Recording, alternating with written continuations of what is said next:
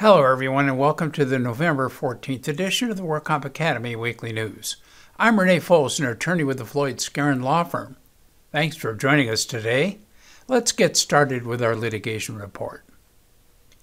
In a new panel decision, the WCAB clarified the definition of what constitutes a high-velocity eye injury, which is required for extending temporary total disability benefits. Andrew Glick claimed injury to his left knee, lumbar spine, neurological system, and his vision and eye while employed as a truck driver by Knight Swift Transportation Holdings when he was injured in November 2018 when struck by a motor vehicle while crossing the street. The vehicle was traveling at about 30 miles an hour, and he was thrown about 10 feet, landing on the ground on his left side. He was knocked unconscious and transported to a local hospital where he was diagnosed as having sustained a fractured left tibia, fibula, femur, and temporal bones, right scapula and clavicle, and L1, L2, L3, and L4 vertebrae fractures, and in addition to that, a left brain bleed.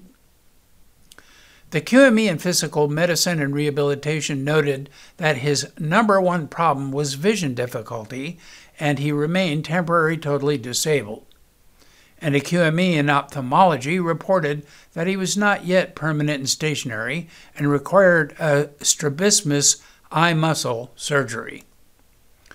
After an expedited hearing on the issue of whether Mr. Glick was entitled to extended temporary disability for a high-velocity impact eye injury exception in the Labor Code, the WorkComp judge found in Mr. Glick's favor, and that his eye injury was caused by a high-velocity impact, resulting in temporary total disability extending beyond the 104-week time limit. Reconsideration of this award was denied in the panel decision of Glick versus Knight Swift Transportation Holdings, Incorporated.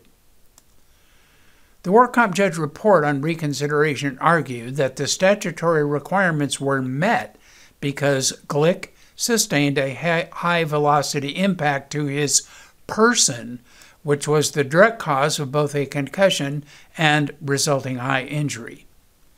The employer contended that the plain language or common meaning of the term high-velocity eye injury resulted to at least some impact of the eye, and cites as authority the en banc panel decision that applied a common sense and ordinary meaning to the term amputation, and that a similar analysis requires that there be some impact to the eye.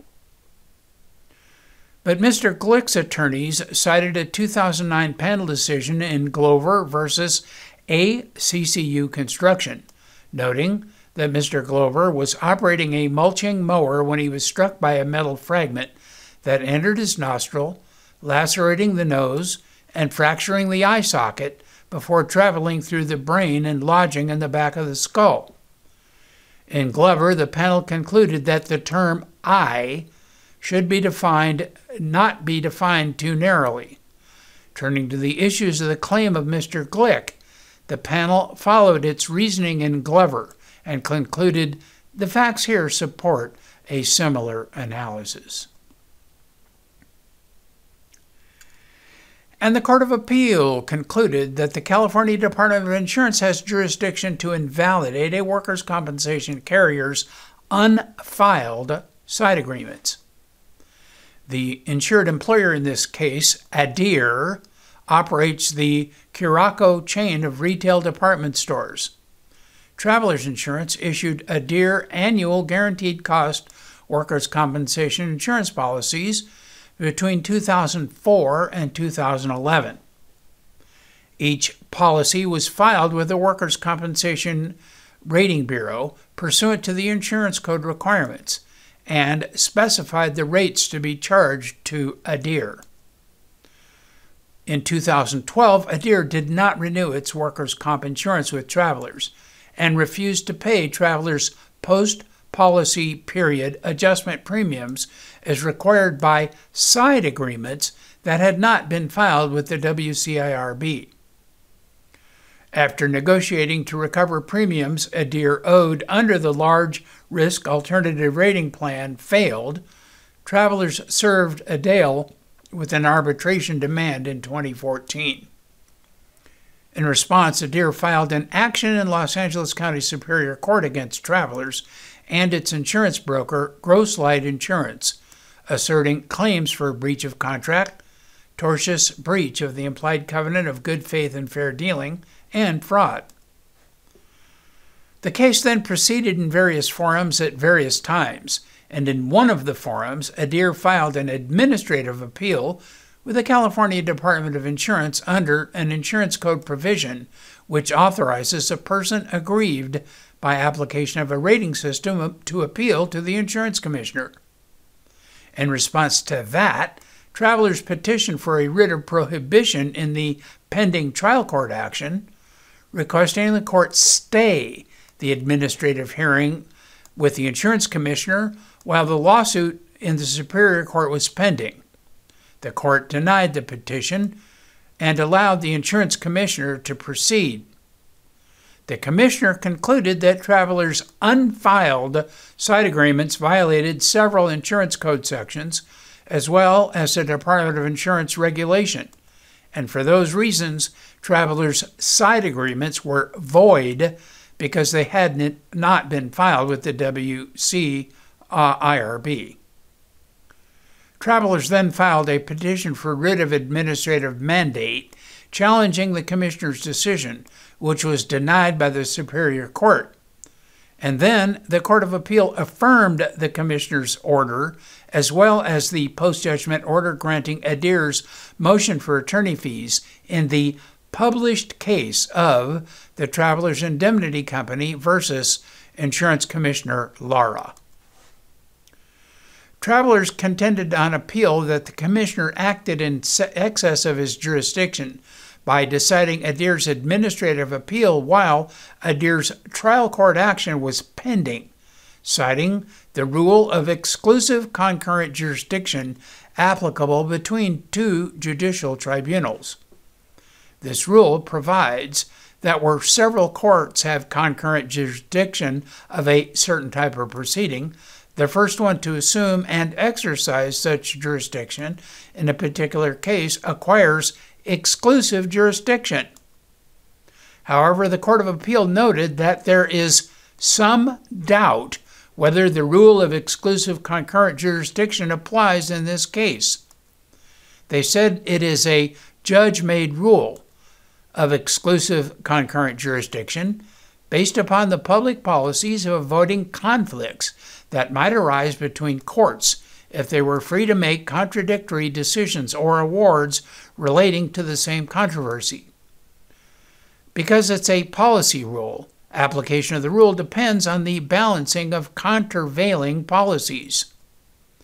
They concluded that the exclusive concurrent jurisdiction doctrine does not apply in this context to proceedings pending before the trial court and an administrative agency, and in any event it was reasonable and consistent with the primary jurisdiction doctrine for the trial court to defer to the insurance commissioner's determination of the validity of the side agreements at issue.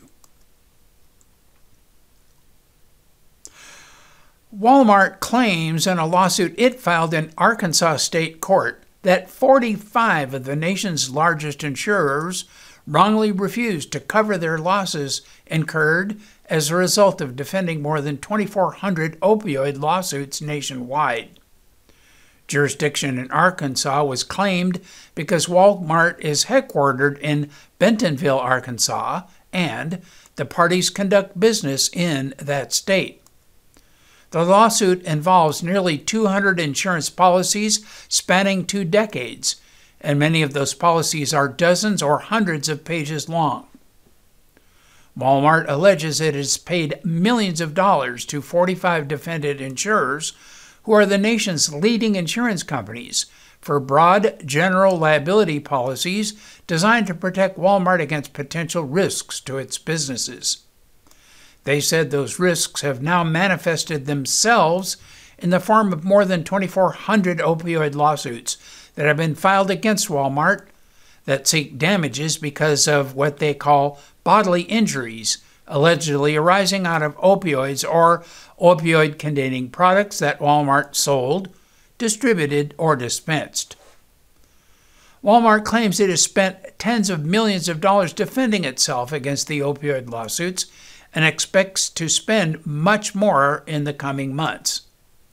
Walmart timely notified the insurers of each of the opioid lawsuits, but the insurers provided what Walmart claims was a litany of meritless excuses, why the policy supposedly do not cover the opioid lawsuits. Many of these policies are primary or first-level policies, meaning that they obligate the issuing insurers to defend or to pay for Walmart's defense and to indemnify Walmart either from the first dollar spent or once a self-insured retention has been satisfied. And the other policies are umbrella or excess layer policies. And now our crime report. A federal jury convicted former physician, 75-year-old Thomas McNeese Keller, of 4 counts of distributing controlled substances, including oxycodone, cariprazole, and diazepam, outside of the scope of his professional practice and without a legitimate medical need. Dr. Keller was a Santa Rosa resident and licensed physician who ran a pain management practice in Santa Rosa when he was indicted in this current case in 2018. He is a former Army neurosurgeon with a checkered medical career. Back in 1989, he was found to have engaged in sexual misconduct with several patients, for which he spent 6 months in jail and was temporarily stripped of his license, which was eventually reinstated in 1994. He opened his Santa Rosa medical practice in 2008 and started focusing on pain management about 3 years later. He suspended his medical practice in the fall of 2018 after learning that federal authorities were investigating him in connection with healthcare fraud and illegally distributing opioids. He was arrested in August 2019 and faced multiple charges brought by the California Attorney General's office, including second-degree murder in the deaths of 4 Sonoma County residents from drug overdose while under his care. But in May 2020, after nearly a week of deliberations, a jury found that Keller was not guilty of second-degree murder in the deaths of 2 of his patients and failed to reach a verdict on several other cases. Thus, he faced the current charges filed by prosecutors in the current federal court. At trial in this last federal case, the evidence demonstrated that Keller reportedly prescribed the opioid oxycodone and other strong addictive drugs to his one patient in this case in dosages that far exceeded the usual course of professional practice and was for no legitimate medical need. And this patient subsequently died of an overdose of oxycodone and other drugs. The federal jury this time convicted Keller of 4 counts of distributing drugs outside the scope of his professional practice, but was unable to reach a verdict on 6 counts. The 4 counts of conviction carry a maximum sentence of 20 years in prison, and the counts of distributing cariprazole and diazepam carry a maximum sentence of 5 years in prison. Additional fines, restitution, and periods of supervised release may also be ordered at his sentencing. A date has not been set for a sentencing hearing, and he remains out of custody pending his sentencing hearing. Keller was facing disciplinary charges filed by the California Medical Board when he stipulated to surrender his license in November 2019, and he is no longer licensed to practice medicine in California. And in regulatory news, the National Council on Compensation Insurance presented the State of the Line report at its annual Insights Symposium, a comprehensive account of financial results for the workers' comp line of businesses. That report reflected the most current data available at the time, including NCCI's preliminary estimates for 2021 and 2022. NCCI previously estimated work comp written premium volume net of reinsurance to be $38.3 billion for private carriers for calendar 2021. And now the most recently reported industry data for that year is $38.2 billion, which represents a 0.5% increase from 2020. NCCI previously estimated a work comp net combined ratio of 87% for private carriers in 2021. Its updated industry data indicates a net combined ratio of 87.2%, which represents a 12.8% underwriting gain. The 2021 combined ratio is the fourth lowest combined ratio in recent history and the eighth consecutive underwriting gain for the work comp industry. The current period of consecutive underwriting gains is unprecedented, they say, in terms of both duration and magnitude. The calendar year 2021 underwriting gain of 12.8% combined with the investment gain of 10.9% resulted in a work comp operating gain of 23.7% for that year. This value is slightly lower than the preliminary estimate of 25% and marks the fifth consecutive operating gain exceeding 20% for the work comp industry. NCCI expects premium to decrease in 2022 by 7.5% as a result of rate loss cost filings made in jurisdictions for which NCCI provides rate-making services.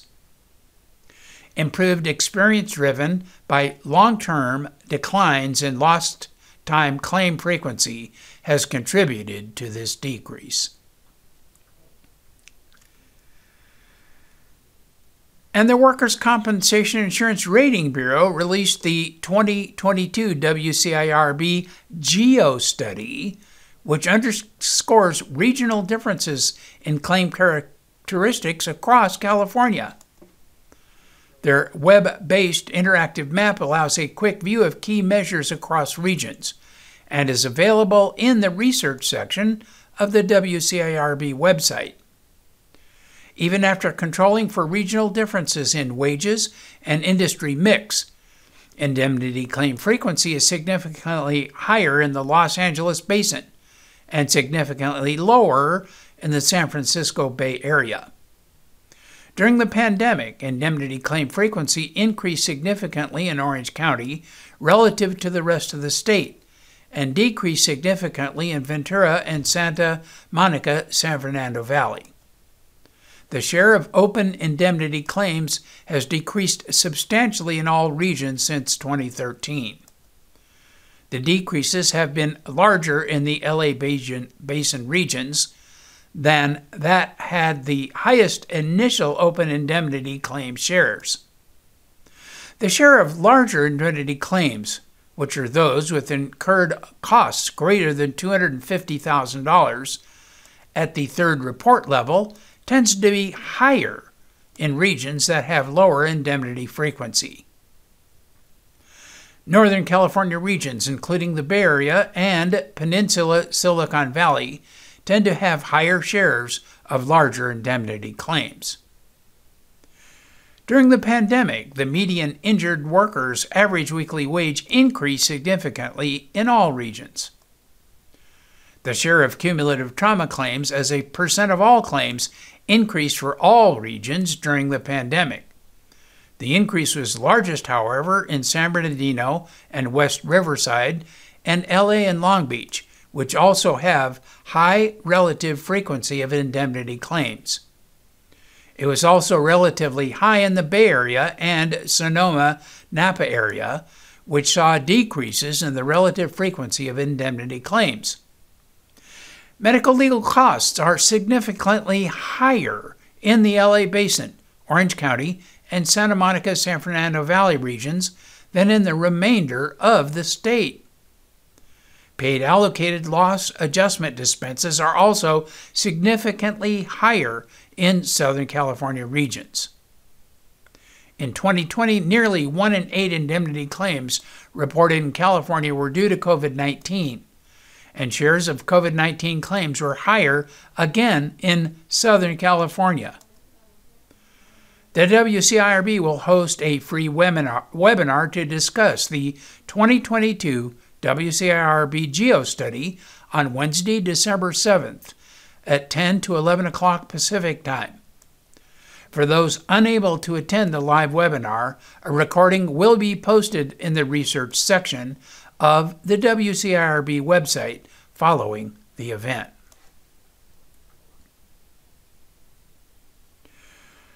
Orange County cities are considering protections for hospitality workers. In recent years, several cities, including Los Angeles and West Hollywood, have passed hotel worker protection ordinances, which put both safety and workload protections in place. Laguna Beach voters this November were called to decide on a Measure S, which would implement protections for hotel workers as well as make minimum wages for hotel workers in the city of Laguna Beach of $18 an hour. Voters were rejecting the Laguna Beach measure by a margin of 68.8% to 31.2% in initial voter results released this Wednesday morning, November 9. However, the city of Irvine may be joining this trend. On October 25th, the Irvine City Council voted by a close margin to pass a hotel worker protection ordinance. But the ordinance still must pass a second reading vote, which has not been scheduled, in order to become effective. In a 3-2 vote, the members of the Irvine City Council became the first city in Orange County to approve an ordinance that aims to provide workplace protection for hospitality workers in Irvine. During a city council special meeting, local hospitality workers shared personal experiences that detailed occurrences of repeated propositions for sex and frequently unwanted physical advances from hotel guests toward hospitality staff on a regular basis. If approved at a second reading, the Irvine Hotel Worker Protection Ordinance will make it the responsibility of hotel management to equip and maintain wearable security devices for staff to utilize in the event someone is harassed, assaulted, or in an emergency. Based on the size of a hotel, the ordinance would also establish maximum room cleaning quotas for hotel staff. While the ordinance was heavily supported by hospital industry employees, several hotel managers spoke against the ordinance. The general manager of the DoubleTree by Hilton Irvine Spectrum asked the council to withdraw from a vote, citing that a vote without any hospitality industry ownership involvement is inappropriate and undemocratic. He also said his hotel has gone over 300 days without a lost time workplace accident. The president and CEO of the California Hotel and Lodging Association said her organization and the Irvine hotel community are extremely concerned that this ordinance would harm the hospitality industry, and employees are still recovering from nearly 2 years of pandemic-related closures. And in medical news, VillageMD, which is majority owned by Walgreens Boots Alliance, plans to pay nearly $9 billion to purchase Summit Health, the parent company of urgent care clinic chain CityMD. The purchase includes investments from Walgreens Boots Alliance and Cigna Corporation's healthcare unit, Evernorth, which will also become a minority owner in VillageMD. The deal will expand Walgreens' reach into primary, specialty, and urgent care, and the transaction creates one of the largest independent provider groups in the U.S. Combined, VillageMD and Summit Health will operate more than 680 provider locations in 26 markets, and the two companies will have 20,000 employees. Last year, Walgreens invested $5.2 billion in VillageMD and said it planned to open at least 600 Village Medical at Walgreens primary care practices across the country by 2025 and 1,000 by 2027. The deal comes amid a frenzy of merger and acquisition activity in healthcare in the past 2 years. Major retailers like CVS, Walgreens, and Amazon are ramping up their focus on providing medical services to gain bigger footholds in the healthcare market. Drugstore rival CVS Health won the bidding war for home health and technology services company Signify Health and plans to shell out $8 billion to acquire the company. Amazon also plans to buy primary care provider One Medical for $3.9 billion. Experts say the move signals that Walgreens wants to become a dominant entity in the overall healthcare services ecosystem, and that Walgreens Boots Alliance is graduating up from being a drug retail store to owning the life cycle of members' health. They view the transaction as being a statement by the market that primary care continues to be one of the key drivers of the healthcare long term. The deal will also put additional pressure on CVS Health to break into the primary care business sooner than later. VillageMD and Village Medical have grown to 22 markets and are responsible for more than 1.6 million patients. The CEO of Walgreens Boots Alliance said, "This transaction accelerates growth opportunities through a strong market footprint and wide network of providers and patients across primary, specialty, and urgent care." So this is all of our news and events for this week. Please check our website daily for news updates, past editions of our news, and much, much more. And remember, you can subscribe to our weekly news podcasts and our special reports using your iPhone, your iPad, or your Android device by searching for the WorkComp Academy with your podcast software. And we also publish our daily news, podcast, and other utilities on our free WorkCompApps.com smartphone app. Again, I am Renee Fols with Floyd, Skeren, Manukian, Langevin. Thanks for joining us today. Please drop by again next week for more news.